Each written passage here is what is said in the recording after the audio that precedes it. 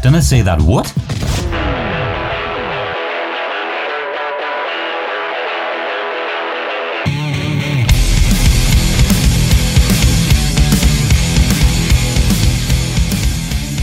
Hello and welcome along to Season 3, Episode 2 of the Dunna Say That What podcast. Sponsored this week by Smeg Fridges. Buy 3 and keep people 2 metres away from you. Joining me this week is Dan Biles. How's it going? See, you undersold that in a production meeting there, Kev. On the spot, that is, mate. I told you, mate, I could write for a sitcom. That was what fucking nonsense was that? So units of measurement that this government's putting out. The most relatable being the width of a fucking fridge. Any ideas what that is? I've got no idea, mate. But did you see how Tory somebody went with it? No. They said, one Land Rover or like 12 peacocks or something ridiculous. Ridiculous. Just like fucking talking. Like anything like this, and I'm sure we'll get onto it a little bit more in a bit, but anything like this, you need to take the lowest common denominator of society because that's the person you need to make sure is safe. It's like it's 400 hypodermic needles lined up end to end. That's it, or a burnt out Fiesta. Just keep it simple. Shall we get on with it? Yeah, let's do it. What the fuck's going on? So for the first time, we've only actually got a week's worth of news to cover because we've actually managed to put back-to-back episodes together, which is a nice change. Yeah, I mean, it's just the two of us again, but at least we're being consistent. And that's what it's about. I hear a lot of people who like stream or do podcasts, and they all say sometimes the content they do is not the greatest, but that's what made my ears light up. So I thought, we're all making money. So how do you make your money if your content's not good? Because this sounds like our wheelhouse. If anything, we're great at making bad content. It's what we specialise in, really. It should be the tagline of the podcast. It's our wheelhouse. And they all say it's consistency. And, let's put this, mediocre content out on a weekly basis. Well, that sort of has quite happily kicked me off with my first point. Beautiful. Is the false testing figures that have been unearthed this week. So obviously the aim of 100,000, which then became 200,000 tests a day, was being the be all and end all for the government. It turns out that saliva and nasal tests carried out on the same person have been counted separately in the testing figures. So one person is counting as 2 tests, further cooking the books, so to speak. So by my reckoning, if this podcast gets listened by 2 years on average, we might have the odd Van Gogh listener, but we're probably up to about 9 listeners using that methodology. Well, I've heard Evander Holyfield's listened to one as well, so that's another half. I heard us talk about Tyson last week, didn't he? Yeah, so we're doing a bit of hitting recon. 9.5. If he listens to half a podcast, would that then be a quarter? Yeah, exponentially less, depending on the length of time and how much of his ear he had the earphone over. That's interesting to work out. We're definitely going to have an abacus to work out viewership. If someone can extrapolate those figures and let me know, that'd be great. Well, I think we've got people in charge who do an excellent job of that. To be able to, probably just somehow find a way to get a naught on the end. Yeah, didn't we do well? Excellent, mate. And to be fair, unfortunately, it's going to be another one of those weeks where I hate talking about politics, but it's really a heavy politics-led programme again. So we're not going out and they're taking over the telly once a day, every day. So, yeah, what do you expect? That's it. So if you're not really a big politics fan, or you're not really interested in what's going on in this country, turn off now. Well, actually, or you like the Tories, I guess. Yeah. Well, the thing is like if it was the other way around, I'd still be slating like the Red Boys. Yeah. I'm not really asked about who's in charge. It's just making sure that they're accountable and they're doing a good job. I find it easier to slate the Tories because they are less aligned with my upbringing. Yeah, that's a fair comment. I totally agree. But yeah, if you do decide to tune out, if you could wait to the quarter point and let us know if you've got 1 or 2 ears just for our count up for next week. That'd be great. Just makes it easier for dealing round figures. Exactly. And also as well, we've had a little bit of feedback. Stuart Black, Alex Brazenall this week, giving us a bit of a shout out as to that they're enjoying the content. We might need you boys to listen to this podcast 1.5 times just to help us round those numbers up. So we'll let you know. Depends if Evander's listened again. That's it, definitely. First thing I've got, mate, is sort of staying on that political topic of the teachers, mate, or public school teachers. Yeah. Hey, teacher, leave those kids alone. Well, they're not being allowed to leave them alone, mate. They've got to go back and teach them by the looks of it. But only if you're in a public school. The state schools aren't going back till September. So Eton, Harrow, Winchester. Funnily enough, all the schools that all the politicians' kids go to, they're not going back till September. That's been decided. Because the au pairs will be looking after those kids, won't they? That's it. Awesome grandparents in Durham. But we'll get onto that. More on that later. That's what we call a tease. That's what we call a mediocre tease for some mediocre news. Yeah, mate, it's just a farce. Like, obviously, you're probably not quite in the situation yet of having to worry too much about schools as such and what's going on. But it probably, if this goes on for 12 months or so, I guess it will become...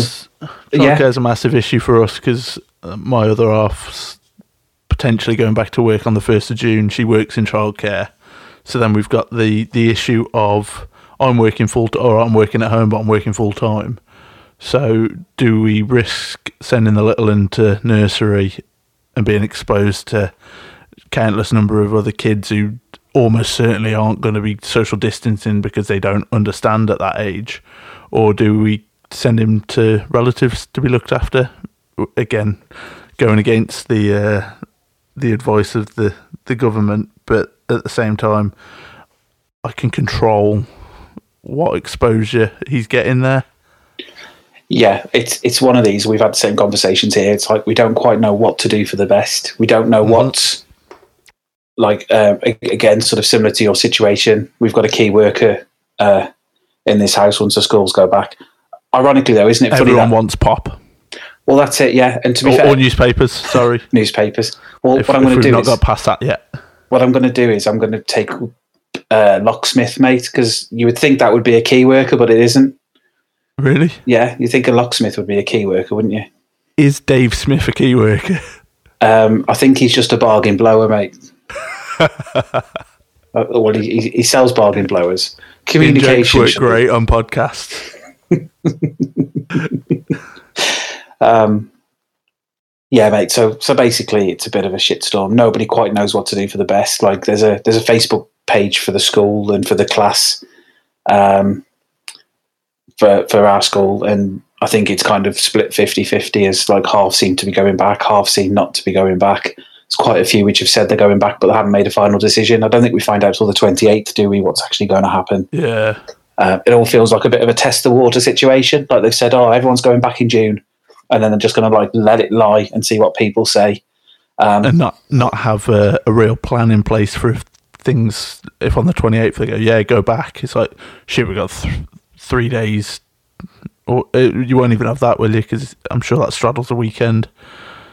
It's like, okay, how do we now put the sort of precautions in place to ensure that the buildings are sanitised and all that? I know from sort of Hayley's experience, they're having an induction next week to determine like how they're going to work going forwards, possibly from the week after.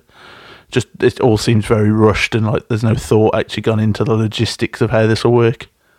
Yeah, and to be fair, I don't know what you think, mate, but this is crying out for like one of those sort of faking it Channel 4 documentaries. If you read Twitter, like every man and his dog, especially football Twitter, is fucking thinks it's a piece of piss going and teaching kids in school. Yeah. So it would be class to see Dave WHUFC 1983 crying in the staff room after 2 lessons because he's been called a fat nonce by a 12-year-old. It'd just be great telly, wouldn't it? Is he a Twitter bot, though, with that handle? Well, it's Dave West Ham United Football Club 1982. So that's not actually... If that is actually a real Twitter handle, please don't give him stick, because that was just purely made up on the spot. It could be a nice guy, although if he's a West Ham fan with that sort of handle, he probably is some sort of like alt-right extremist. Dave West Ham. You're checking it. FC. Do you have the FC in it, yeah? Yeah, WHUFC. 1982. Go to. It's got to be one. This account doesn't exist. So either it did exist and he's been nonced out of Twitter, or it never existed in the first place, and you've struck lucky there, Kev. Fantastic. So I've not caused any libel, slander. So that's good then.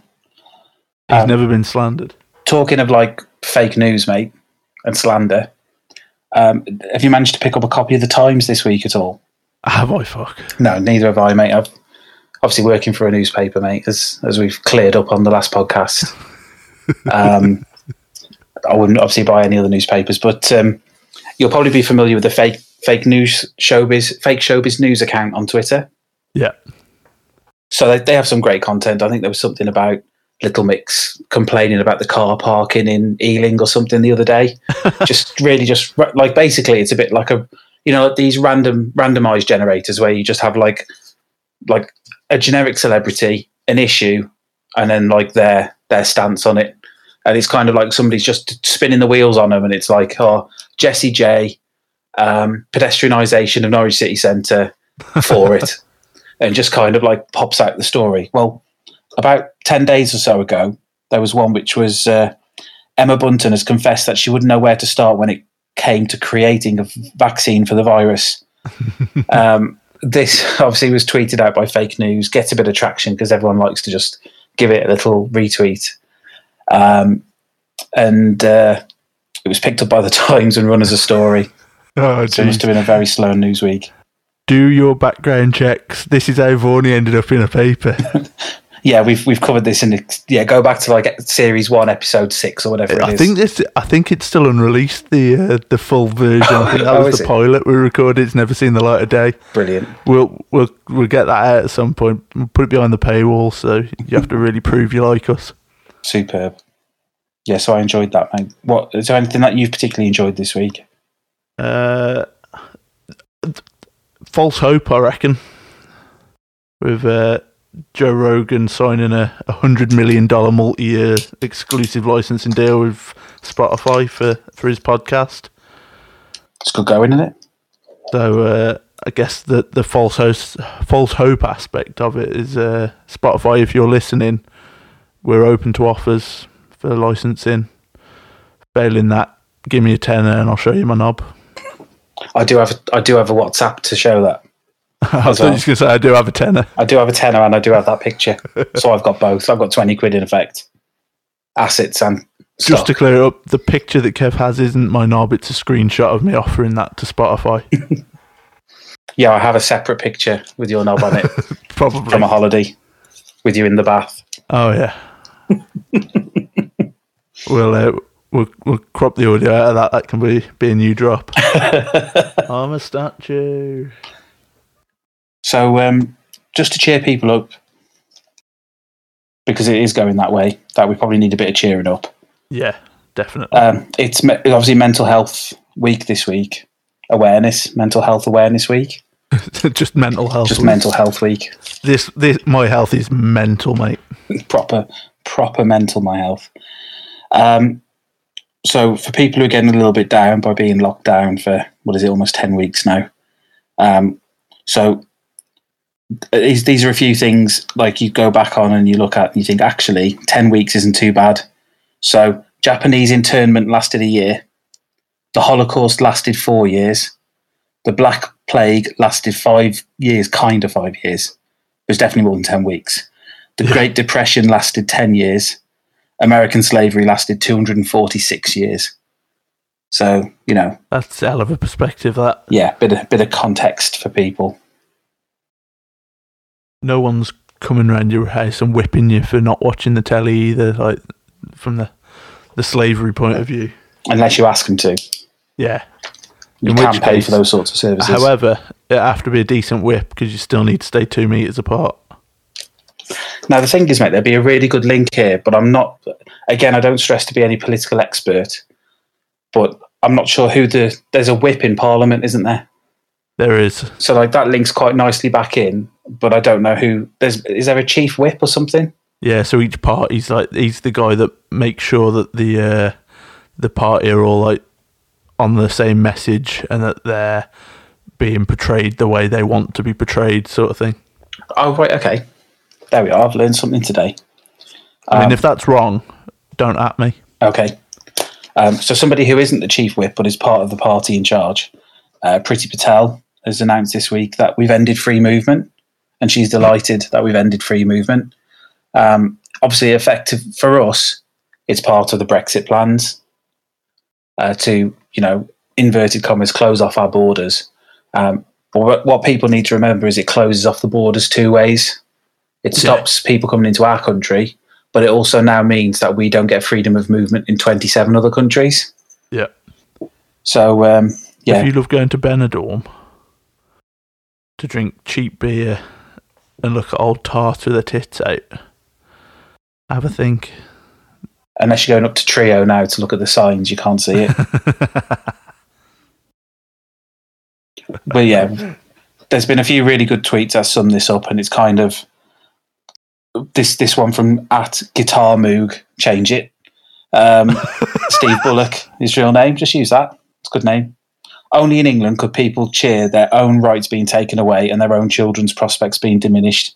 Where else would anyone believe that they had achieved some great victory by giving up their freedom of movement in 27 countries solely to stop others from having it in just one? Bang on. Yeah, summed it up beautifully. So well done, Steve. But commiserations on your shit handle. Your shit handle. which ironically is what caused the coronavirus, some people are saying. Patented the shit handle is. You can't. If you shit on a handle, somebody's going to turn the handle. They might even lick the handle. There's a little bit of that going on, wasn't there? A bit of handle licking. Bit of handle licking. You don't want to lick the handle. That's just bad etiquette to begin with. Just anyone's handle. Just don't lick people's handles. You lick your own handles if you want to. If you're comfortable. What you're into. If you know where they've been, like ideally just on your door.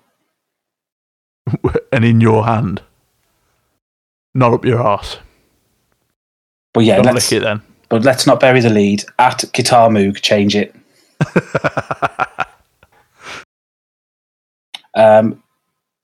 Anything for you, pal, about handles or changing it or licking it? Or anything else, really? Sir Tom. Arise, Sir Tom. Which is ironic. That's probably the first time in the last 40 years Captain Tom has had a rise without the assistance of Viagra. But he's been added to the government's honours list for services to distracting from what Hancock and Johnson are fucking up. Does you might not know this, but I've just open question.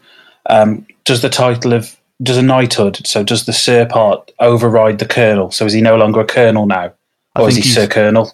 I think he's Sir Colonel, inverted commas Captain, because that's how we all know him. Tom Moore. It's quite a mouthful. Which he hasn't been able to provide for many years, as you've already said. I don't know, you could pop it in floppy, just with another same effect. It'd just be a bit boring, wouldn't it? Just be like eating spaghetti. Trying to play snooker with rope. Do you know how much, mate? So he's raised 33 million. Yeah. Do you know how much extra each house would have to pay income tax to raise that for the NHS without the need for charity? Probably about 45 quid a year, maybe, something like that. It would take 0.005 pence per household. Yeah, I've massively underestimated how many houses there are. There are a lot of help to buy, as we've established on many rap videos on Facebook in the past. But yeah, it just... We got Kevin Vaughan! Chat shit as much as you want, you cunt! Oh, brilliant. I'm glad those guys are still knocking about. So yeah, it just goes to show, like, it was a colossal effort to raise 33 million. But like, if everyone just chipped in a little bit more, we could just put that money into the NHS without. Okay, and then next, if we go to if we go stateside, and if we go to Mississippi, the governor of Mississippi, it's that time of year where people are starting to get their academic results. So there's a couple of things on this. Firstly, there's what do they call it? It's completely escaped me what it's called. Graduation. Yeah. So somehow they've managed to get the governor of Mississippi to read out, I'm guessing in lieu of like a proper, like the end scene from Star Wars, they all get medals like they have in America for graduation. Yeah. In lieu of that, I'm guessing they've just got the governor of Mississippi to read out everybody's name. Yeah. Somebody there was slipped in a comedy name. Good. I think we've got the clip. We have. Seeley, Gavin Christopher Davis, Grayson Doss, Harry Ashcraft. That's good. That's it. That's student Harry Ascrack. That's fantastic. Unfortunately, Hugh G. Rexon and Jack Meoff didn't actually finish all their exams. Otherwise, it could have had yeah, Jack Meoff pulled out of his course. Yeah, so I'm glad people are still having fun and finding ways to take advantage with Zoom and Skype and that. One thing I can't understand, mate, right? You might know this because you're more tech savvy than me. Apparently. How did Skype not become like the go-to in this situation? It had like a 17-year head start on Zoom and that. I don't know. I think it's shit. That might be why. Good. It's had 17 years of development and it's fucking total shit. They probably shit the bed all that time and something's just come along and nipped them. So I produced a live Q&A session a few weeks back, and about halfway through, two of the people in the live Q&A just became audio and their video was frozen, and both of them ended up in quite awkward looking stances for the remainder of the live Q&A. It was fairly embarrassing, and that was via Skype. It wasn't a Scottish gym aerobic video, was it? No. Have we had any more of them this week? Not that I've been able to find, but I do feel like I need to follow Naked Martin and see if he's just popping up on anybody's. That'd be brilliant. Actually, we need to do that. I'm going to make a note of that. Naked Martin Zoom call. Do you reckon we can? He'll do anything for £7. Yeah. So we could probably line up an aerobics class and just get him to stick a carrot up his arse the whole time. And then at the end of it, eat it, presumably. I don't know. I think he wants about £12 for 12, that. We're going to need another sponsor. We need to get a better sponsor. Hey, if you want to see that happen, get in touch. Yeah, we'll set up a crowdfund page. What's the campaign? Get Naked Martin on Zoom aerobics. Just so he can stick a carrot up his arse and offend someone. Is there a character limit on crowdfunding? Probably not. Kickstarter. I think the offend someone's a given when you're discussing Naked Martin, to be fair. Yeah, that's kind of where you find if there's any issues, normally at the start of that. Like Carrot Starter or something. There might be a specialist website for it. Oh, there's certainly a specialist website for Naked Martin. Oh, let's not. I don't even want to tell people about that. Oh, Alabama mud pie things. Yeah, not good. I guess that keeps us in the States, Alabama. Yes, it does, mate, yeah. Trump's been busy again this week, hasn't he? President Trump has warned farmers that gun control will leave their potatoes defenceless. Genuine headline. This was reported it was on an online publication, wasn't it? Yes. This was reported. I cannot remember which one. With a few clicks of the finger, I'm sure I'll be able to find it. Frantically scrolling back through our production meeting notes. Here we go. It was in... The Huffington Post, mate. So it was... President Donald Trump offers an unusual warning to Virginia farmers. I don't know who she is. On Tuesday. She got an Animal Crossing account. She's been fucking harvesting those turnips for that 0.5 bank interest rate. They might be at risk because you need guns to protect your potatoes. Amazing. Nobody guards their potatoes anyway. Like now, it's just like such a ridiculous thing to say. You're big into Farming Simulator. I've played about an hour. Have you got a gun? That's big into Farming Simulator, mate. No, mate. To be fair, I am playing two American plots. So whichever one you do, you'd think you'd have some sort of armed guard by the sounds of this. Yeah. Although perhaps there's different protection rights around wheat. I think I'm only growing really wheat at the minute. So maybe wheat hasn't got the same classification of protection. Yeah. It's like a class C vegetable. Yeah, you won't get prison time for it. You just get street caution. Ironically, like the president, it's a class C vegetable. He's also this week talked about his malaria drug that he's taking to prevent coronavirus, even though it has no proof that it actually helps.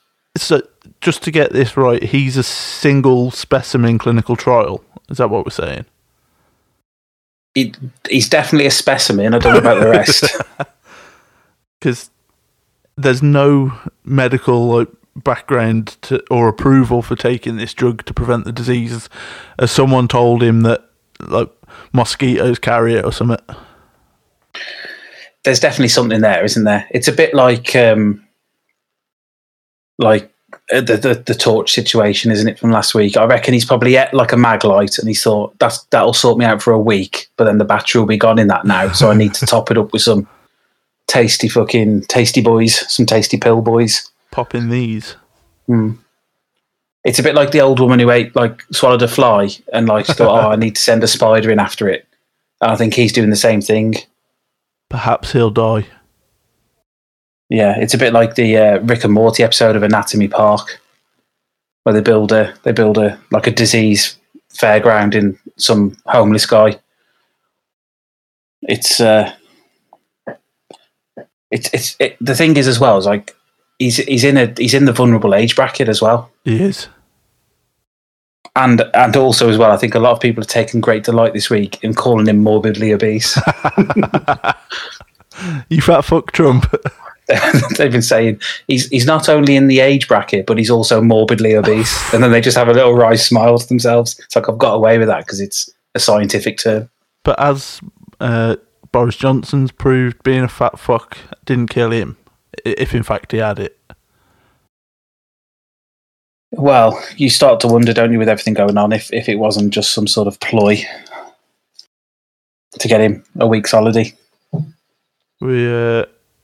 Should we take it now? We've mentioned Bojo. Yes, mate. Yeah. That was like a remix one. It was like a Prodigy remix. Had like a bit of echo on it. That's just how that cabbage spoke, mate. I hope he's got somebody protecting him with a gun. They're Class A. You're right. Class A. He'd been on some Class A's, I'm sure. It wouldn't surprise me, or some oatcakes. He was from Stoke, wasn't he? He was. So are we going to go to today's hot off the press news? Hot off the press, yeah. Yeah. So Cummins been doing some goings, hasn't he? During the outbreak, where everybody was told not to travel, not to leave their house, especially if they've got the virus, he decided he was going to take a 240-mile road trip from London up to Durham to stay with, I believe it was his parents, along with his wife, because they both had symptoms and they felt they weren't going to be able to look after their child effectively because they both had symptoms, which has basically caused a massive rift once again in people. Some are saying, it was common sense to drive 240 miles up the country to parents. Other people are saying, well, everybody else has been locked down. They've not seen relatives for months because of the risk of passing something on. They knew they had it, and they risked, they put them at even more risk with them being his parents. So yeah, it's kind of another divisive issue for the country to argue over. I want to know. Government have done a job today. I don't know if you've heard. They've been talking about how they've been improving the traffic infrastructure today. So they tried to cover over with a bit of good news. Made that road to Durham really fucking smooth. Yeah, it's like it only takes them an hour now because it's so smooth. I noticed Boris didn't turn up to defend his best mate. Yeah, of course. Yeah, he knew that the questions he'd be getting. Maybe is anyone asking the question? Like, we had obviously Kim Jong-un potentially was dead, but has anyone seen Boris recently? There was some stock footage of him clapping on Thursday night, ironically, but was that legit? Was it valid? Excuse the pun, but I think he's lying low. He's certainly lying. I've got also as well, mate, something I could possibly teach you here, mate. A bit of a teaching point for the day. Okay. So everybody on Twitter today, all the politicians, they've all come out with like a very generic statement saying, taking care of your wife and your child is justifiable and reasonable. So there's Rishi Sunak, Dominic Raab, Matt Hancock, aka Peter Pandemic, Michael Gove. They've all come out really with the same thing, and the person who organises that is the chief whip. Yep. So I don't know if you knew that, Dan. Yeah, back to chief whip. So that's good. Yeah, that's the joke. It's just passing off the thing I've learned off you. Thanks, mate. Yeah. So Grant Shapps, the Transport Secretary, was put in charge of today's briefing, hence the announcement that they've been improving infrastructure. But obviously that's just fucking chucking the deer to the wolves. It was very much so. You're not high level enough. You're very much expendable. Good luck. Yeah, it was just kind of a who can we get who, it isn't going to make much difference if he just completely fluffs it, because we can always just shift him off. I wonder if Grant Shapps... I'm far too tempted to call him Grant Schnaps. I wonder if he's tweeted in support of Cummings. I'm just wondering if there's some sort of secret code in the government, because there's Hancock, which is suspiciously like Handcock. There's Cummings. There's, it's just... Grant's chap. Like, as much as I love the nickname Peter Pandemic for Matt Hancock, like, Hancock is just so close to wanker anyway. I'm surprised that's not stuck in some way. Michael Gove tweeted, "Caring for your wife is not a crime. It's a shame." That feels a bit like a subtweet to his boss, doesn't it? That's good. So yeah. And apparently in the last hour, it's come out that he didn't make one trip up there, but he's made multiple trips up there. I knew he was a vile cunt anyway, and now I like him even less, somehow. And again, like, we're not lefties, we're not whatever, we're not Labour supporters. We're just kind of like calling people out for their BS when they cause it. And 9 times out of 10, the people in power are the ones fluffing their lines. Yeah. I do wonder why he's been excused by so many of these Tory MPs. I just wonder if he's secretly the puppet master or the controller of Boris, and that's why nobody wants to call him out on it. There's a few tweets going around. So Danny Baker's come out and said Boris Johnson just disappears when it suits him. They can't carry on like just letting other people keep going up all the time. Surprisingly, Piers Morgan's back in the fray again. He's put. I can't find it now, but I'm sure you can get online and find it if you're listening. To say that actually he's got family in London, and he's also got either a support worker or somebody who supports his family, almost like a nanny of sorts, that lives in London as well. So driving 240 miles is completely there was no need for it at all. Poor Grant Shapps only took the Saturday shift so he could get time and a half and talk about laying some tarmac on the A66. Nice work. Yeah, so it's not going away, is it? It's not going away. No, I think I kind of feel like this is the silver lining of this whole thing, that this horror show of a government's being found out very early on in their tenure.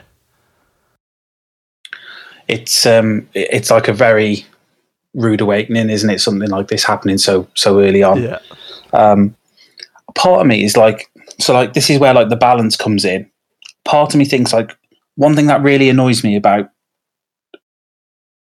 there's football Twitter, there's Fiat 500 Twitter, and there's politics Twitter.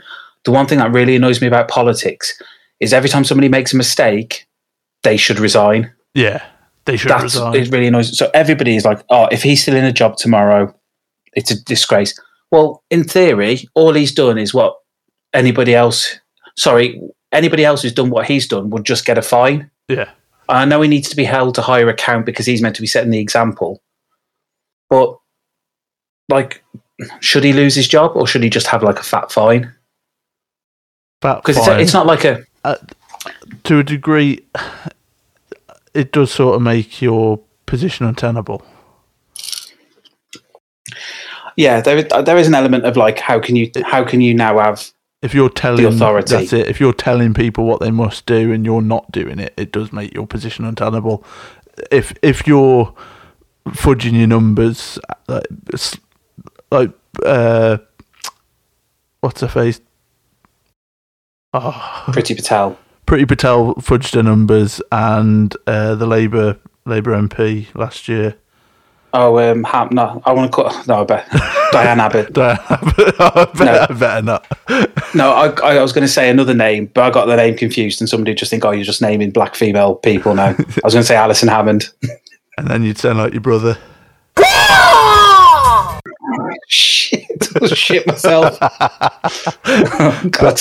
To go back to my point, Priti Patel and Diane Abbott obviously fucked their numbers up in monumental ways on numerous occasions, and people think, they should be sacked for that. It's I'd fuck my numbers up if I was in that sort of pressure situation where you've got journalists that are sort of vying for blood and just thrusting a handful of microphones in your face.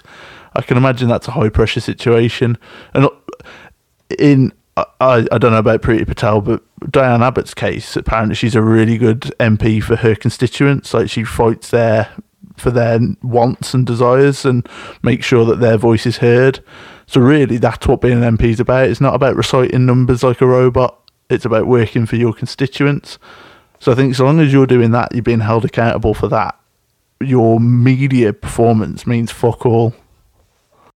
Yeah, and to be fair, I agree with that both ways as well. If they're red or blue and they're stood up there and somebody's questioning them over numbers, yeah. If they go up there and they make a mistake with their numbers and it's a genuine numerical mistake, that's fine as long as they know when they get off that stage they've got a copy of the number and they understand it. That's fine. They say, actually, I said this number, but it's this number. Yeah. That's fine. If you're not trying to fudge it, if you just make a genuine mistake, or you can literally, sometimes I'd like them to go there and just say, I don't know, but what I'll do is I'll release a statement following this once I've looked at the numbers and I will confirm that. And that's what I do. It's exactly like you say. I have to do that sometimes at work. Yeah, sometimes I'll say, what's the price of this? Out. Yeah, no problem. I'll go away. I'll find that out. And I'll come back to you because I'd rather tell you the right number than make up a number now that's not right. And what's the price risk of getting your it newspaper? Wrong. To be honest, mate, I'll have to get back to you on that. Good answer. So yeah, the Piers Morgan tweets just popped back into line.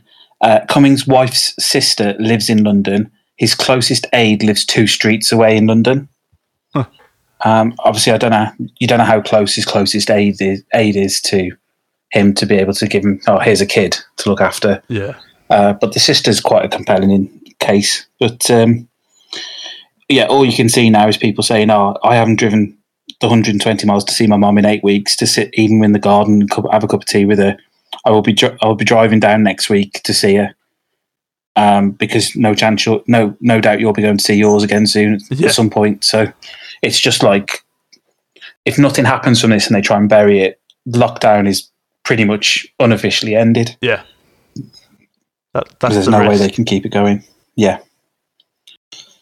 So yeah, this is again though, it just needs to be dealt with and sorted, doesn't it? But lockdown being unofficially ended sort of leads on to lockdown being relaxed last week, and the scenes of people queuing for miles for McDonald's drive-through. It does beg the question that if you've queued for a mile, you get through the drive-through, get your food handed to you, and then the inevitable happens and they've missed your 9 chicken nugs. Do you have to go back to the start of the queue because you can't go into the store? Or do you just fuck the nugs off and think, take one on the chin? If I ever needed some food of a particular brand that much that I'd queue for like probably 45 minutes to an hour to get it, I'd overorder just for that sake of like knowing that if they mess something up, I'm not going back in this queue. I'll just order too much and, you know, deal with the consequences of that on the back end. If I queued for that long for a particular brand of food because I haven't had it for so long, I'd find a cliff and drive off it. 100%, mate. But like the thing is like 2 wrongs don't make a right with all this. So fair enough, they're queuing up, they're doing what they want to do. Sound fair enough.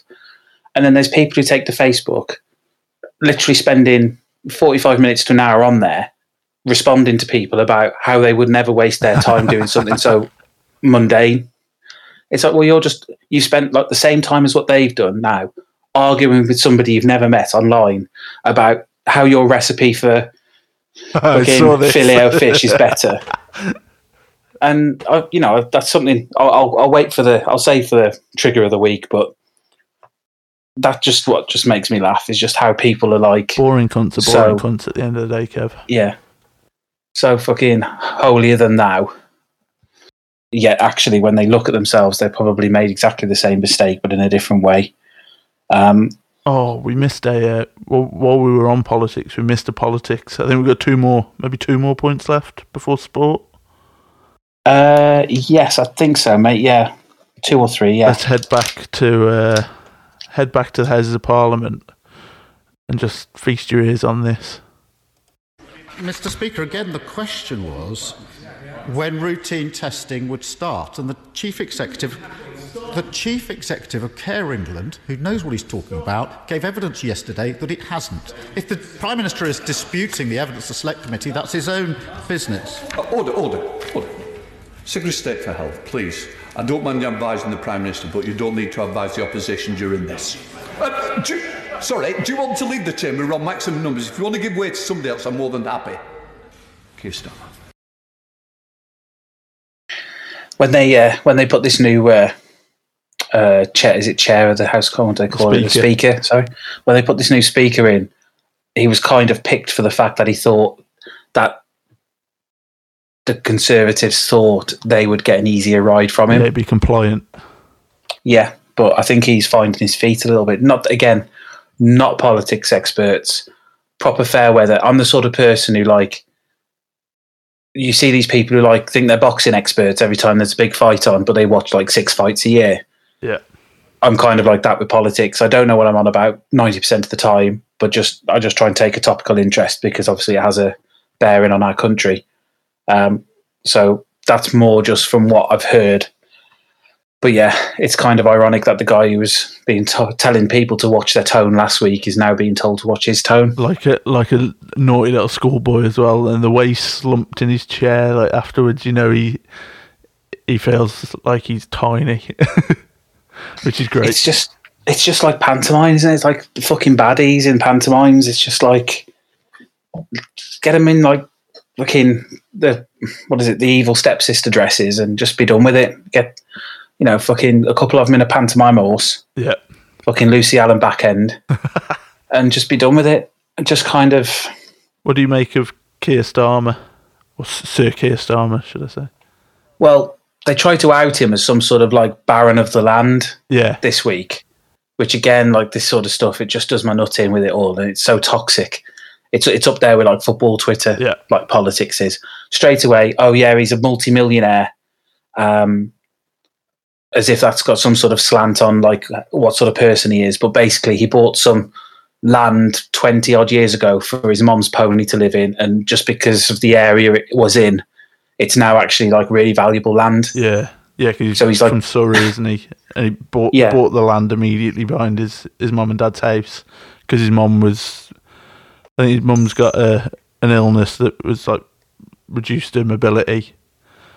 But actually having the ponies in the land behind the house was like a good thing for her rather than him owning land to profiteer.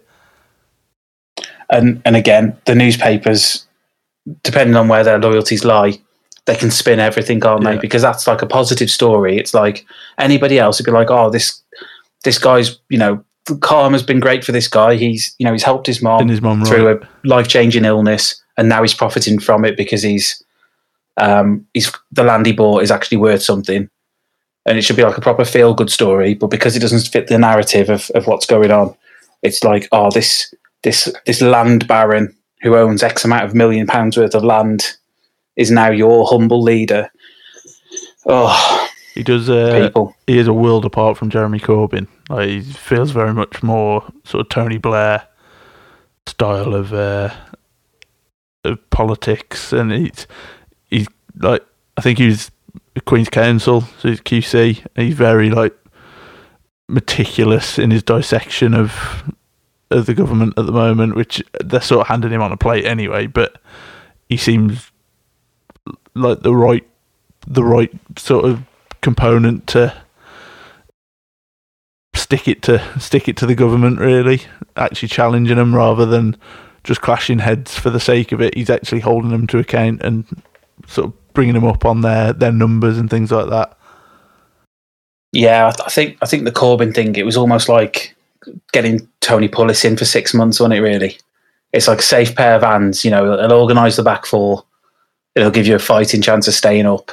But then if you want to push on and actually win something, you need to go and get somebody a bit more exotic. It's an odd one because very left-wing politics doesn't seem to have a place in British culture, which is a shame because the sort of things that Corbyn was saying in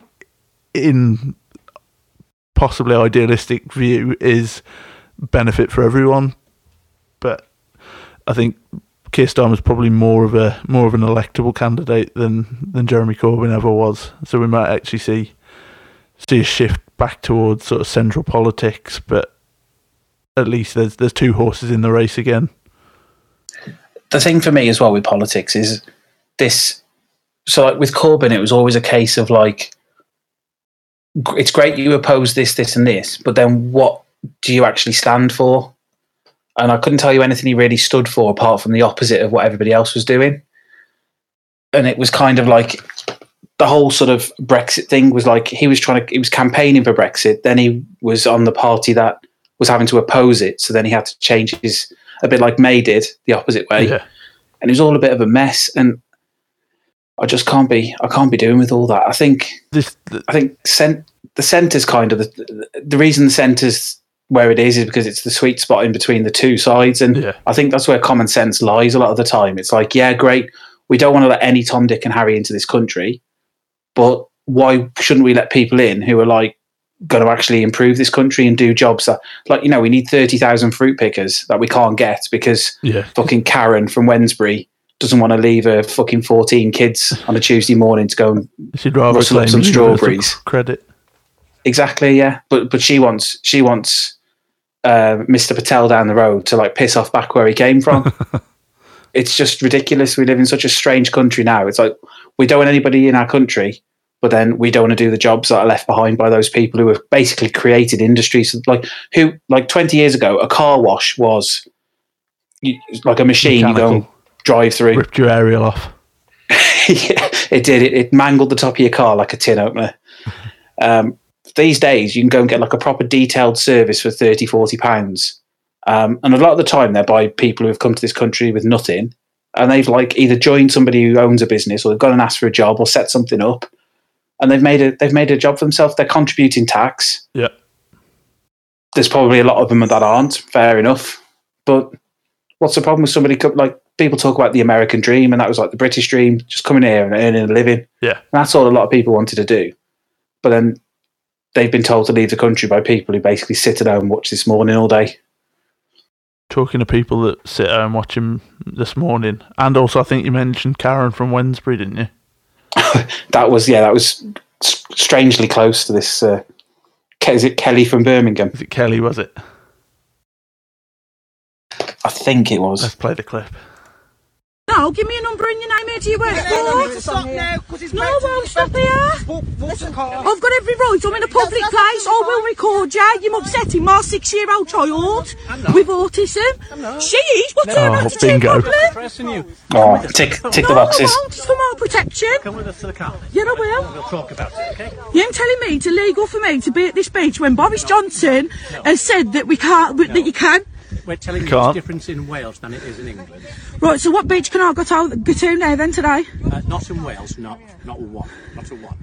What do You're you in breach of the travel regs as regards to... So 100%, that's 100%, that is? That's 100%. 1,000%. So there's no way at all that... travel into Wales across the English... Oh, do you know I've been here 3 times before? Yeah, but that was before, Carl. Wow. So if you want to look at the original, Sean Willow on Twitter, at Sean spelt ShaunWillo 92. Solid handle. You can have that. Yep. Sean Willow. He's got the video posted, and he's also got the comments from Kelly Baker, who's the person who's fucking yamming her way through that. Yeah, so obviously, again, a little bit more of a wrinkle in this whole lockdown situation is Wales is obviously still on full lockdown. She's from Birmingham. Nearest coast is Barmouth. Issues. It's the West Midlands on sea, isn't it, Barmouth? It is, yeah. Telford on sea, Barmouth. So yeah, just completely doesn't understand that Wales isn't in England. And this is what I mean about lowest common denominator. This is like literally a picture of it happening. Like when you start using terms like stay 1 bed, 2 fridges, 3 Land Rovers, fucking 5 gold rings, 4 calling birds away from people. This is what happens. People start to like have to use their own common. And a lot of people are saying, oh, well, if you just use common sense, you'll be fine. That's the problem. A lot of people in this country do not have common sense. It's been sparsely dished out, hasn't it? It has. It's something that, a bit like COVID's rippled through the country, but hasn't affected everybody. And unfortunately, the people you have to look after most are the people who haven't got common sense. So these government guidelines that, you know, you can tune into the news or go on Twitter or go on Facebook and see, they tend to be the people who just shop on those jewellery pages on Facebook. They don't go and look at what the government's next piece of advice is. It needs to be clear. It needs to be obvious for these sorts of people. Otherwise, they will go to Barmouth because they think it's in England. To be fair to, was it Kelly? Yeah. It's easier to social distance on Barmouth Beach than it would have been anywhere else because all of the English beaches seem to be operating social closening. Very much so. Like, I don't think you could even get a tan on Southend Beach because everyone else was in each other's way. Did you see any of the coverage of this on the news? Don't come to Southend. It was, well, there was one woman there saying, oh, I can't believe how many people are here. Oh, fuck off. It's like, well, you're one of them, dickhead. Yeah, but I said I was coming here first and these got copied. It was my idea and then everybody copied me. Fucking idiots, man. Unbelievable. The other little bit, so fake showbiz news, just want to keep an eye out for next week, everybody. Release date of Olimer's biopic, The Troublemaker, pushed back to October 2021, director Martin Scorsese confirms. So let's see if that makes any papers next week. One other thing I've seen this week as well is everyone's finishing their dissertations.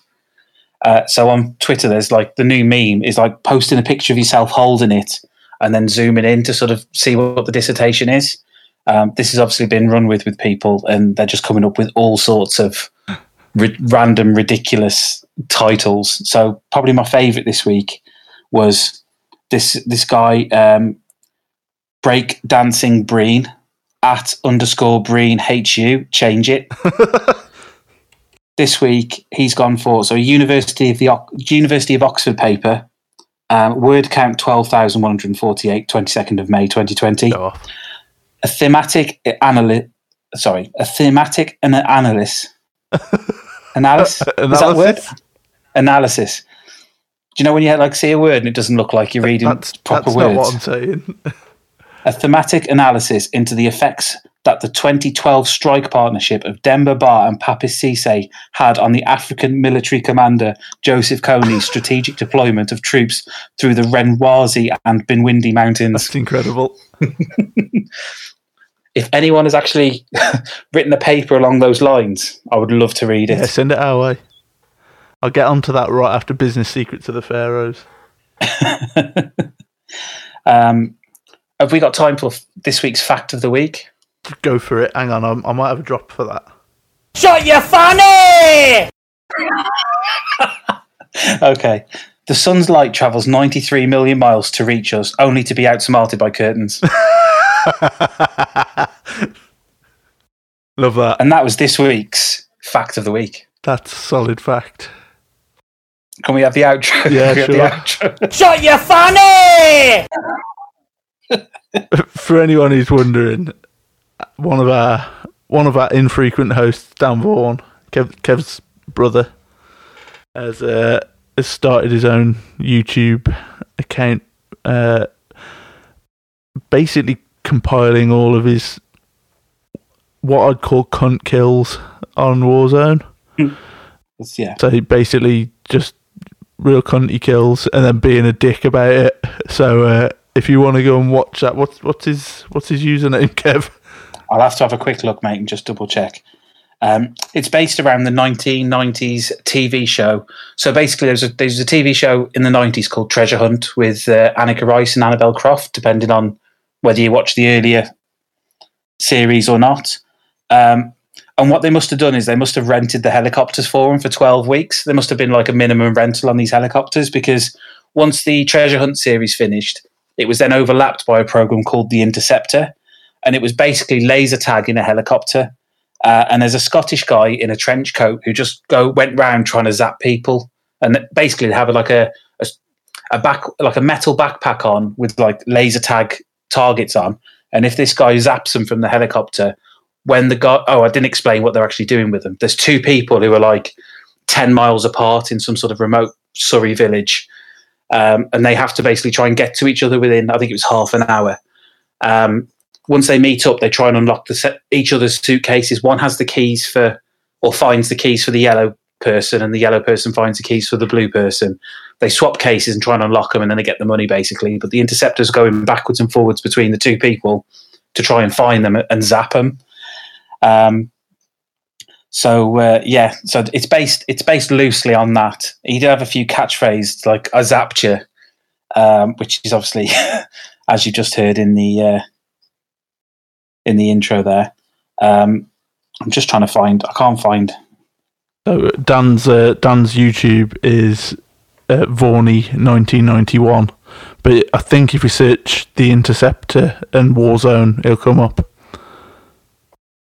Yeah, I was hoping I'd padded for long enough to find it, but I've watched quite a lot on YouTube in the last few days. So Warzone War Cry is the latest video, and it's by The Interceptor, 4 subscribers.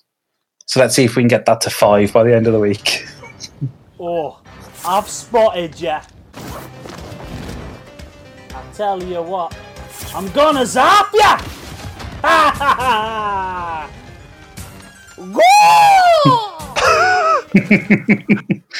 So that's our Dan. And that's basically an episode of The Interceptor in 20 seconds, pretty much. So yeah, give it a watch. Let him know what you think. Should we quickly cover sport again then, mate? Just for Stu Black, we're going to cover it in double time this time. Yeah, so I've had a deep dive into Wolfsburg this. No, I haven't. I couldn't put myself through it. Talking of deep dives, you could do this at one of the games. So, as we know, there was a few leagues restarted last weekend. FC Solling Career have faced criticism for sparsely filling their stadium with, quotes, premium mannequins, which it turns out is press release wording for sex doll. Some of these premium mannequins were holding up banners that advertised X-rated websites, despite pornography being banned in South Korea. So that unbelievable. That's an own goal. They started on -1 that game, I think. Unbelievable, mate. Unbelievable. FC Cincinnati as well this week have unveiled their new manager. Confusingly, first of all, at one point it looked like they'd appointed the Ajax manager. But what they'd actually meant to have done is put up a picture of Jaap Stam. Right. But obviously they've obviously typed into Google bald football manager and just gone with the first image. This has obviously resulted in hilarity with all the other MLS clubs, and they've been subtweeting them back saying, "Good luck, Jaap," and just posting various pictures from Danny Mills to Hitman to Pitbull. Mr. Worldwide. Basically, if you can think of a bald person, it's probably in that thread somewhere. Voldemort's in there. Nice. So yeah, it's a bit of everything really. Some sort of like anime light bulb man.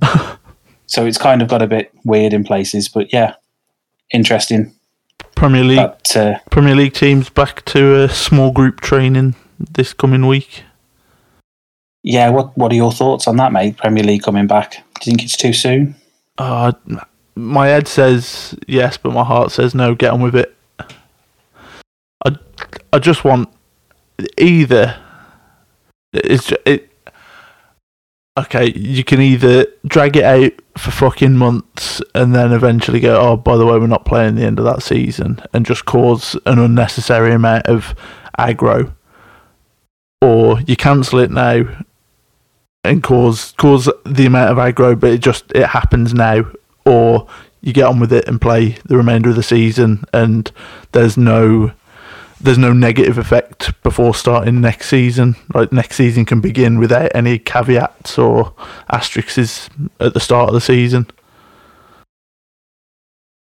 Yeah, it's like I've seen like various people all request different ways of doing it. People have said we should just suspend it now because we've played X% of the season and just award it based on what's happened.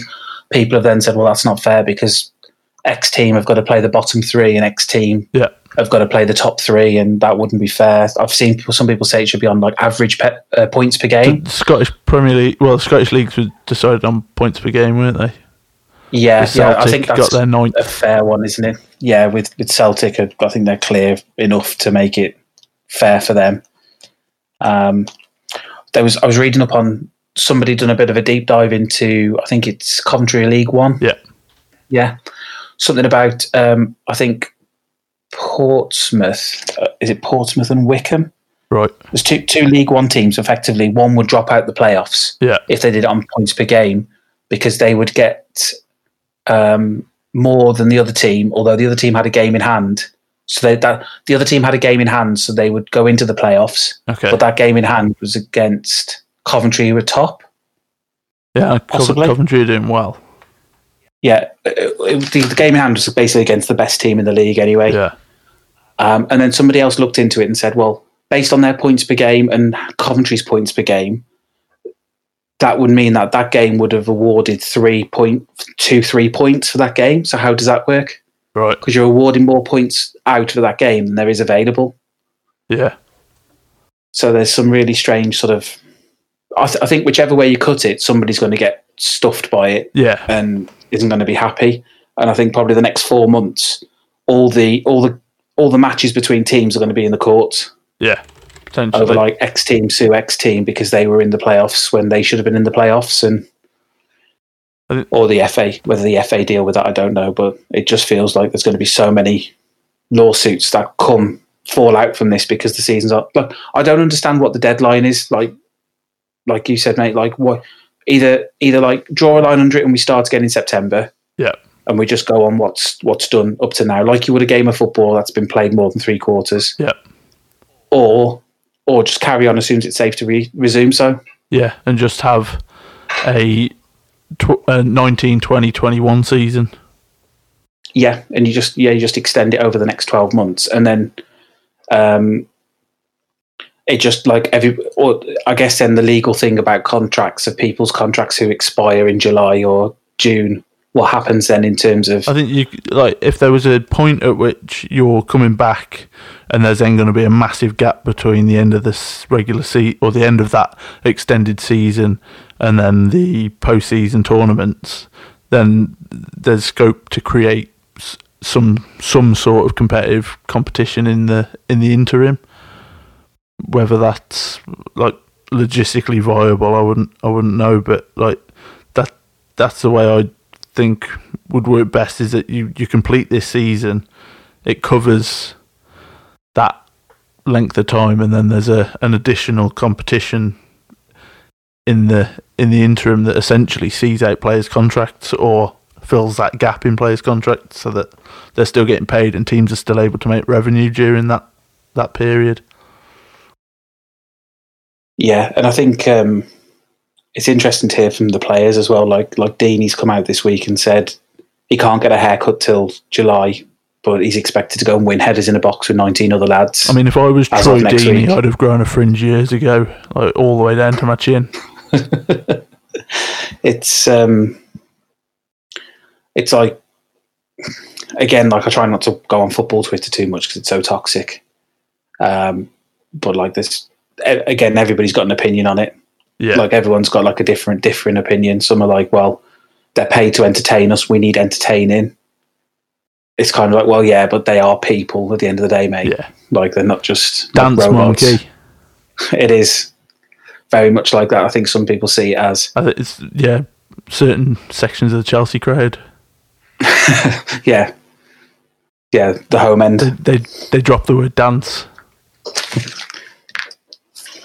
It's a tough one, to be fair, mate. It's a tough one. We've got there's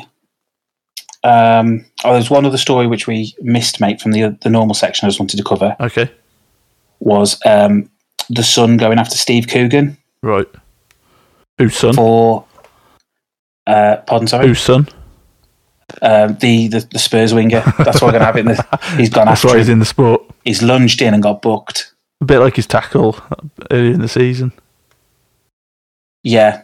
And to be fair, it's like he's such a strange player because he looks like the nicest bloke on earth, but he picks up quite a few red cards for like overzealous tackles. He's a trained killer now. Yeah. Watch out.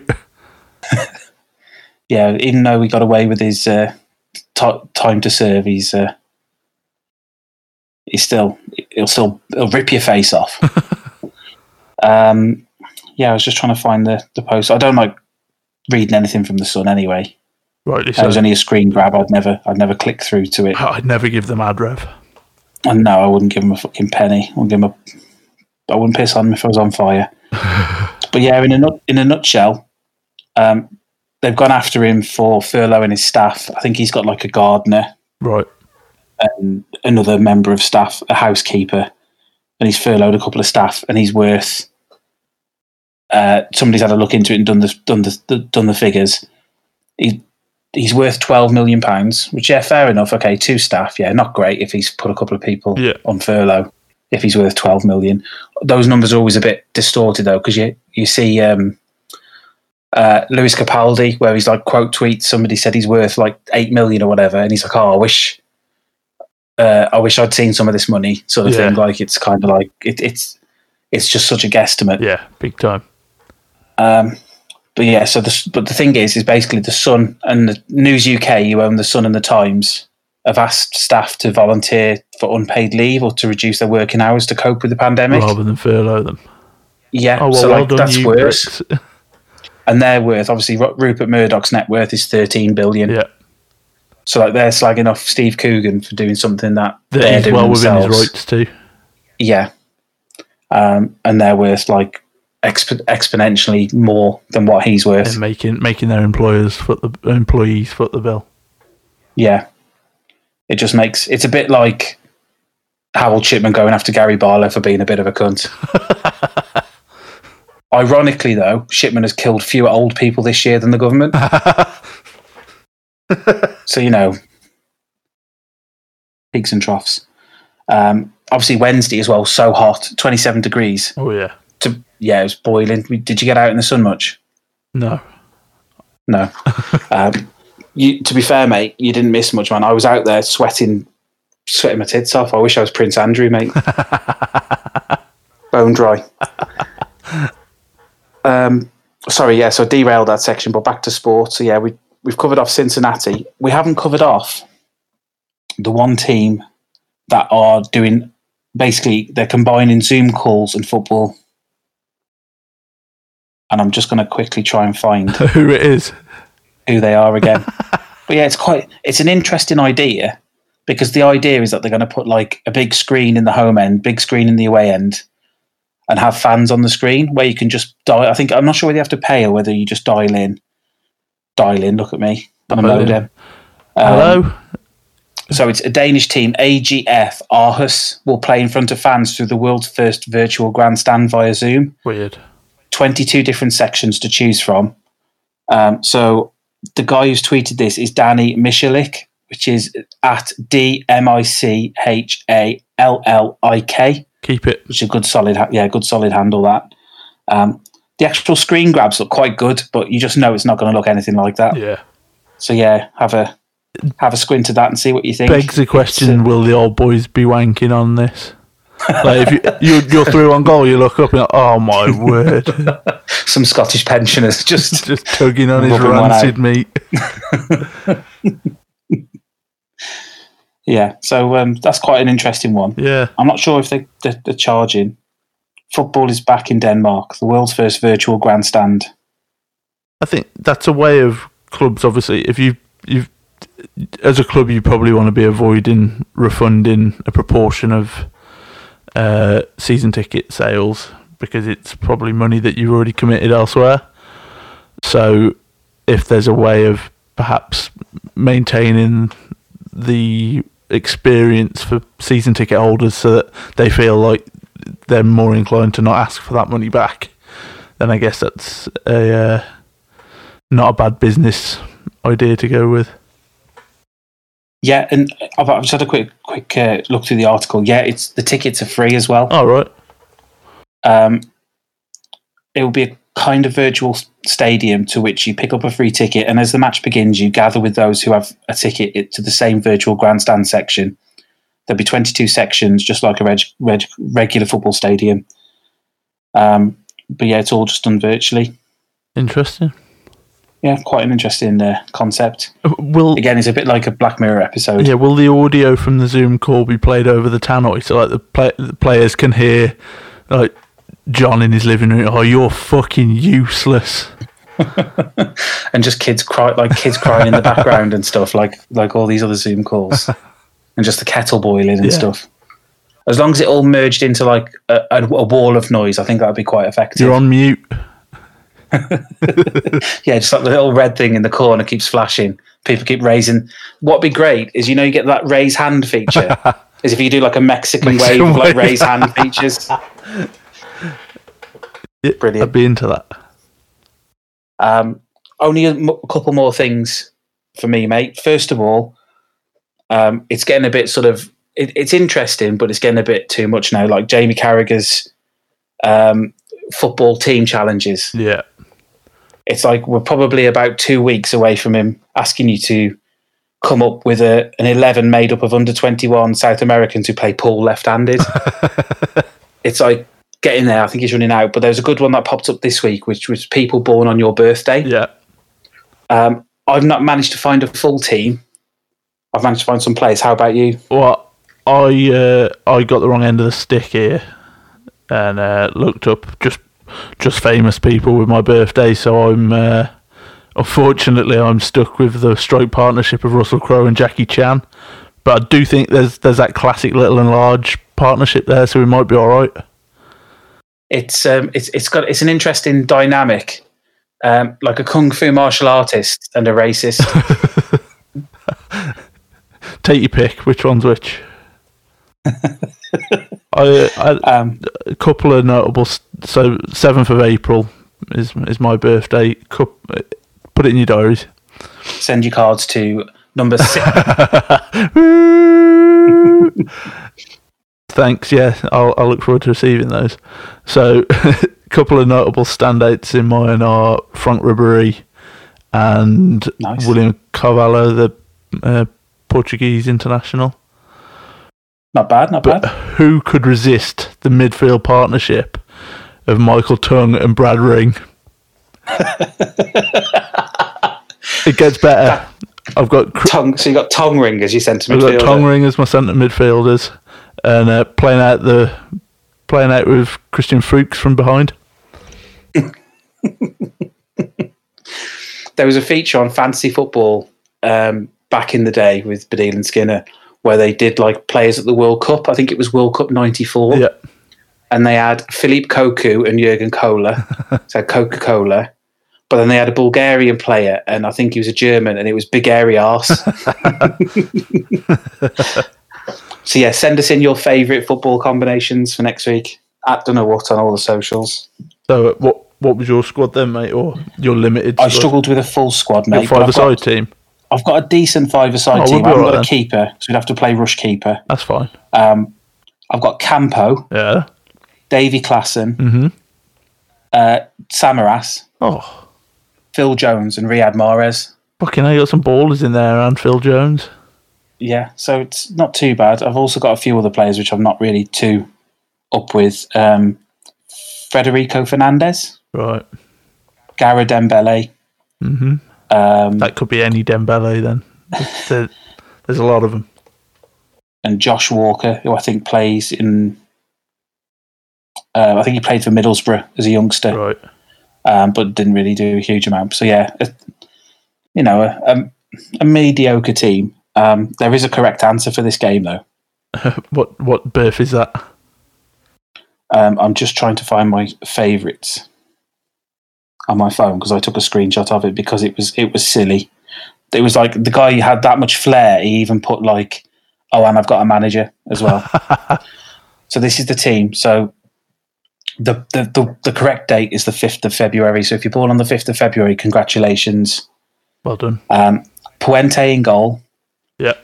Defense of Korluka, De Vrij, Maldini and Van Bronckhorst. Midfield of Manuel Fernandes, Januzaj and Hadji. Nice. And then the front three of Neymar, Tevez and Ronaldo, Cristiano Ronaldo and Sven-Goran Eriksson as your manager. Oh, right. That's winning Serie A. Yeah. Any day of the week. Yeah, nothing else because of Sven, but it's winning Serie A. Yeah. If you have a look at your birthdays, if you've got a birthday, well done, first of all. And secondly, have a look at the players, see what you think, see if you can beat that team. That front three is going to take some beating, but maybe you've got a slightly better defence. Yeah, I think there's room for improvement in midfield as well there. Yeah, not really. Like Januzaj just flamed out, really, didn't he? Hadji's class. Thing is, Fernandes, you think is like going to win the Ballon d'Or off 5 games, if you listen to Man United football Twitter. But with that front three, you don't need anything else. If they're banging them goals in, yeah. If Keegan could manage that team, 4 threes every week, yeah, be all over it. Right then, mate. Shall we move on? Have a look at the plug hole. Oh, not the plug hole yet, mate. Trigger of the week. Got some rates and slates to hit first, bro. Sounds good. I don't mind going first if you need a little bit. Yes, mate. A little bit of time. So my rate for this week is the emotive power of Gordon Ramsay's forehead.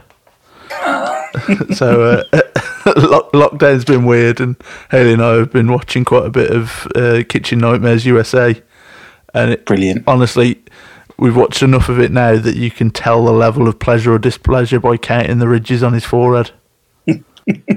The Ramsay ridges, as I like to call them.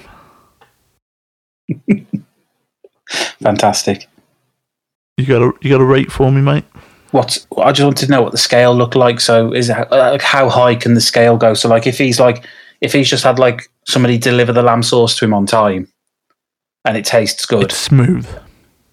Oh, it's completely smooth. Let's not say completely. That'd be one ridge.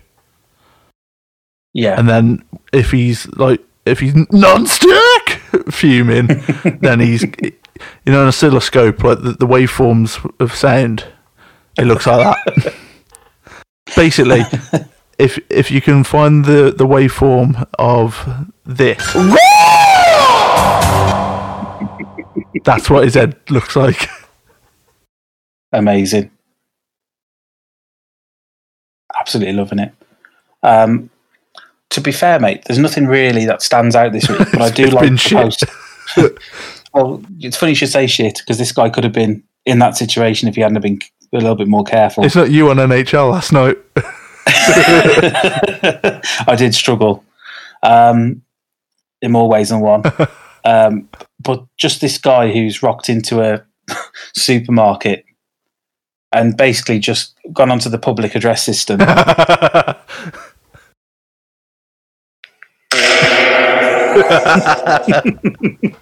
I fucking love that. It's just, I bet that's quite cathartic. I saw that via a different source earlier in the week. It was a friend that had worked in a supermarket and regretted his whole time of being there for not doing that. He said he'd abused his power on numerous occasions, but never quite as triumphantly as that. The reverb on it's incredible. Like it's a raspy fart to begin with, but the way it fucking bellows through the supermarket. It does sound like it's going aisle by aisle. It's like num num num num num num. Right. It's like when Bart Simpson puts all the megaphones together. All the horns together, yeah. Slates again then, mate. Just the two of us once again, so I think we're both winning. Yeah, we are, yeah. So let's see if we can extend our leads at the top to 2-0. 2-0-0-0-0-0. So I'm slating video game data size this week. Oh, yes. Great show. Twice I had the misfortune of being stuck with your brother-in-law while your game was installing. Not your brother, your brother-in-law. Oh, right, okay. I mean, it is a misfortune being stuck with your brother, because I come off the PlayStation and my eardrums are in tatters. But have we got to the point where your console can only have 2 games on it because the data files are that big? To be fair, if you bought a launch console, which is like 500 meg, like yeah, the latest update of Modern Warfare pushed it over 200 gigabytes. Yeah. So yeah, like you say, if you had the launch version, the 500 gig, then you've only got space really for then 2 shit games. Yeah, or like a big Rockstar game, like a Red Dead or a GTA or something. Yeah, if you had Warzone and GTA on your console, you're going to have an external drive, like in order to play any other game, because otherwise you're having to delete them from your console essentially to play any other game, and then you'd have to wait like you did this week for NHL. It took like 3 nights for you to be able to play it. Yeah, it just installed so slowly. Like the download didn't take that long; it was just the install. I think EA did have a bit of an issue with it. I was having a look. Apparently, it's a notorious thing with NHL on. For some reason, like I typed it in, like NHL 20 install taking ages into Google, and there was like every year there was like an issue, like NHL 15, NHL 16. Like at one point during the year, somebody would have like an install issue. So whether it's because it's the end of the season and they've just, I don't know how it all works, but yeah, there's definitely something going on which wasn't helping anyway. But yeah, it is, like you say, it's just ridiculous, mate. Like, you just want to play the game. Like, I'm not a massive tech whiz by any stretch of the imagination, and I can only go on what I've heard, but apparently if somebody at Infinity Ward could be bothered to compress the files properly, it wouldn't take up half as much room as it does. Right. I don't know how true that is. It's obviously just a statement I've read online, and it could be by somebody who's claiming to be clever about this sort of thing and isn't. Yeah. But that would be really annoying if somebody just hasn't compressed a file properly to... I think you could, like... I moan about it, but the 200 gig for Modern Warfare does seem semi-justified, like, from the gameplay point of view through to the landscapes on it are stunning. We've both got PS4 Pros on 4K TVs, and it is incredible. But at the same time, it's like every time there's an update, you have to wait an hour or more to be able to play the game. It just sort of takes away the enjoyment somewhat. Like you get to a point in your life where time's more precious. No, not because we're expecting death anytime soon. It's like adult life gets in the way of playing video games, so you sort of treasure that time a little bit more, and you have to wait an hour to play something. Yeah, it's like 10 years ago, you'd be sort of following the FIFA Facebook, because it's probably a little bit early for Twitter, but you'd be following the FIFA Facebook page thinking, as soon as they say there's an update dropped, I'll start getting it downloaded. Yeah. Or you'll think, oh, well, I'll go on about 5 o'clock and I'll be on all night. So that just means 5 till 6 when I'm having my tea, I won't be able to play it. Yeah. And then I'll be on from 6 till like the early hours. But like you say, when you get a bit older, that window closes a bit. And, you know, if you do it 8 till 12, you know, you've lost 25% of your gaming time just waiting for an install. Yeah. And yeah, I just think the casual gamer's getting a bit left behind now, and probably will need to look to, like we picked up a Switch the other week, and like Animal Crossing's like 32 gigabytes, and it's in and it's done, and you're playing it, and it's obviously a completely different beast to Warzone, but it's, you know, it's a game with infinite potential as to what you can do. You can, you know, I've seen a guys build Barnsley kits in it. There's people who are building NFL kits and they're redesigning islands, and you know, there's so much stuff you can do in it for like such a small game size. Yeah. And then you look and think, well, actually, fair enough. With Modern Warfare, you've got like effectively it's 2 games in one. You've got like a battle royale game, and you've got a story game, and then you've probably got a multiplayer game. So you could argue it's 3. Yeah. But still, it's taking up half your console space. Yeah, exactly. Which is a bit ridiculous. But yeah, it's not sustainable, is it, long term? If they keep adding updates of 20, 30 gig, how long is it before literally you've got COD on your console and that's it? Yeah, it's just a big COD operating system, basically. Just a big COD on your console, just flapping away, floundering. What are you slating then, mate? I've got a few, mate, so I'm going to be really clever and put it all under social media usage. Just because this week you shared a post from somebody who you know who's like put on LinkedIn, like a bit of a humble brag. I can't even remember what the original thought of the post was, but the idea is to, I was meant to be in, I won't say the place in case it sort of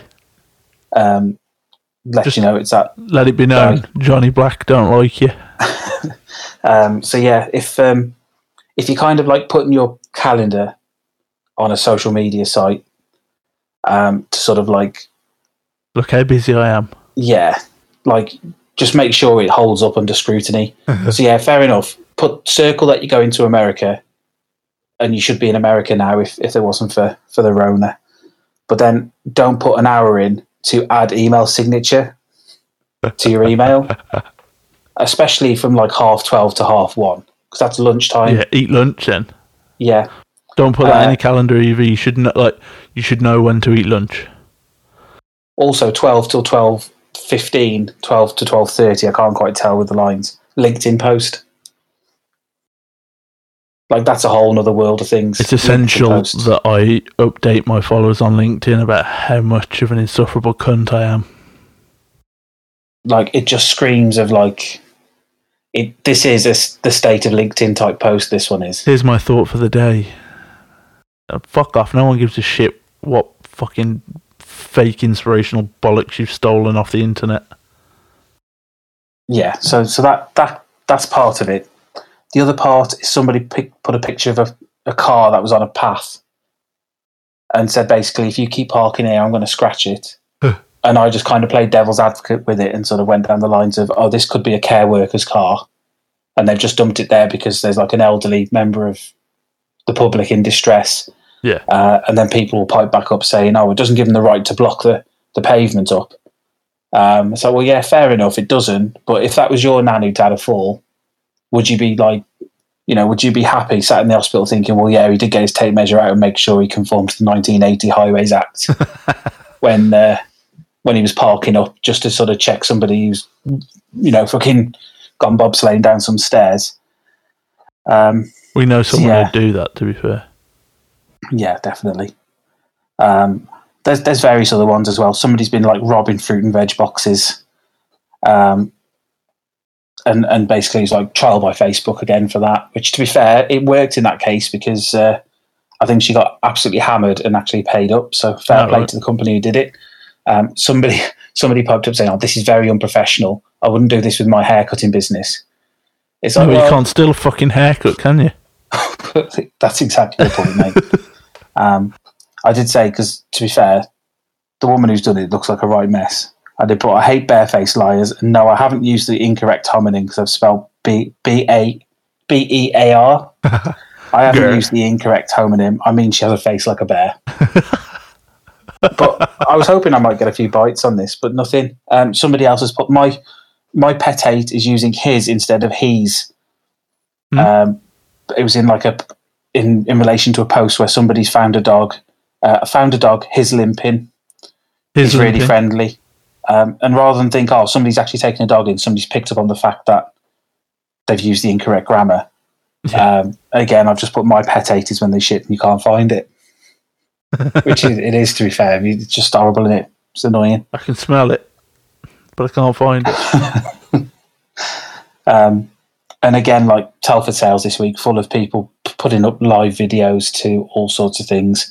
One had shared a live to like some sort of like sting operation where they've caught somebody who's been talking to kids online.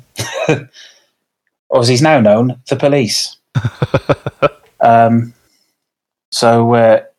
just put on there, if anyone's interested, I've got a second-hand sofa for sale on the Paedophile Hunter Facebook page, because it just seems like it's all merging into one now. So yeah, just like use the internet properly.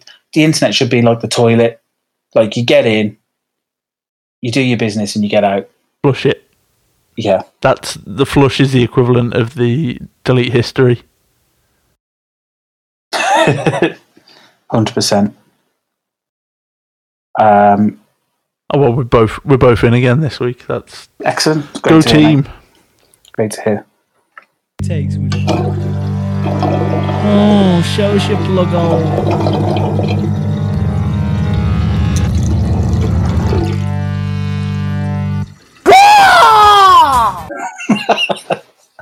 Very apt. We've hit the plug hole with nothing to plug, perhaps.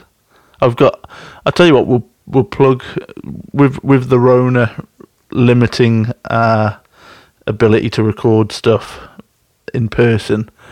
We're using a service called CleanFeed, which is allowing us to have better than Skype audio quality and connection to be able to record this. So I'm going to give a shout out to CleanFeed. They're fucking incredibly reasonably priced for the quality of the product that they offer. So props to them boys. Good stuff, mate. Good stuff. Again, for me, it's purely Dan's YouTube channel because I think there's going to be some absolute gold on there. The Interceptor, Call of Duty Warzone, kills and stuff on there. So yeah, if you're into that sort of thing and you just like watching Dan make videos, I think he's new to like this sort of tech. He's not really a techie kind of guy. No, he's not. He's more like a Hammer and Club sort of guy. 100%. Like he could probably build you a car from like dust. It wouldn't work. Yeah, it wouldn't work, but you'd have a laugh doing it. But yeah, so he's like editing all the videos and stuff himself as well. It looks bob on. So it's worth a look. See what he's up to. I think as this sort of lockdown continues and becomes longer and longer, it's becoming more and more important to sort of support independent businesses.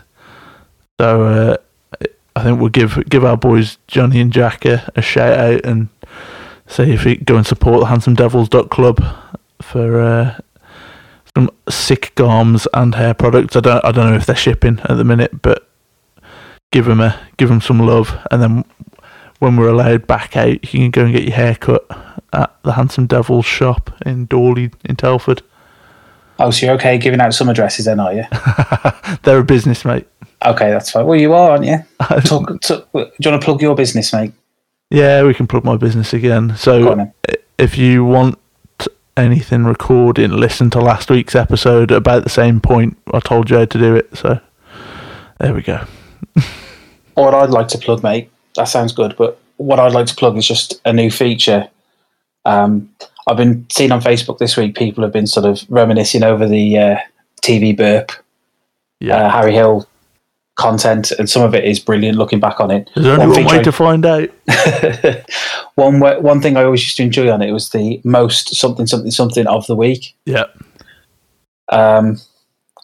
And the lack of context normally around those. So I've got one for us this week, mate. Okay. I've got the most interesting comment in the House of Commons of the week. Are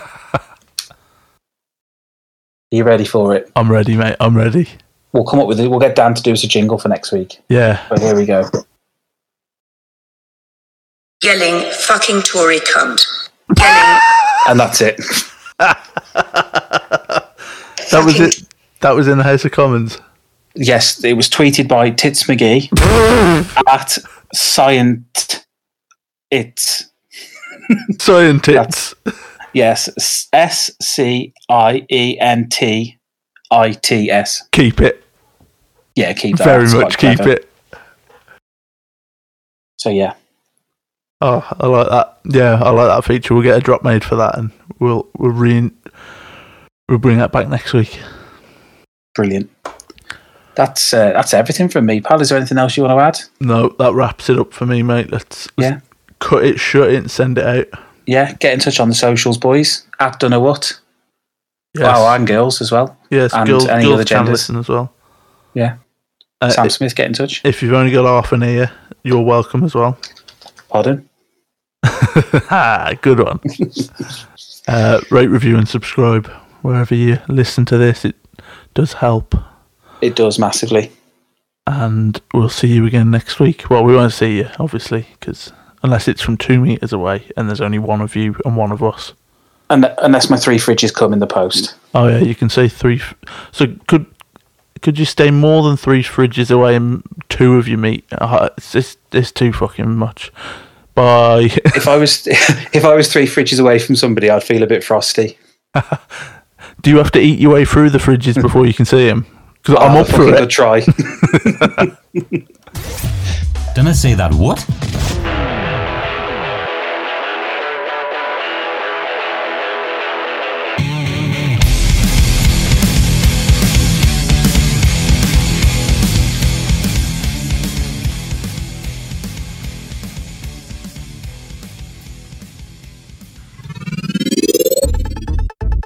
$89.90 production. Shut your funny! Yeah!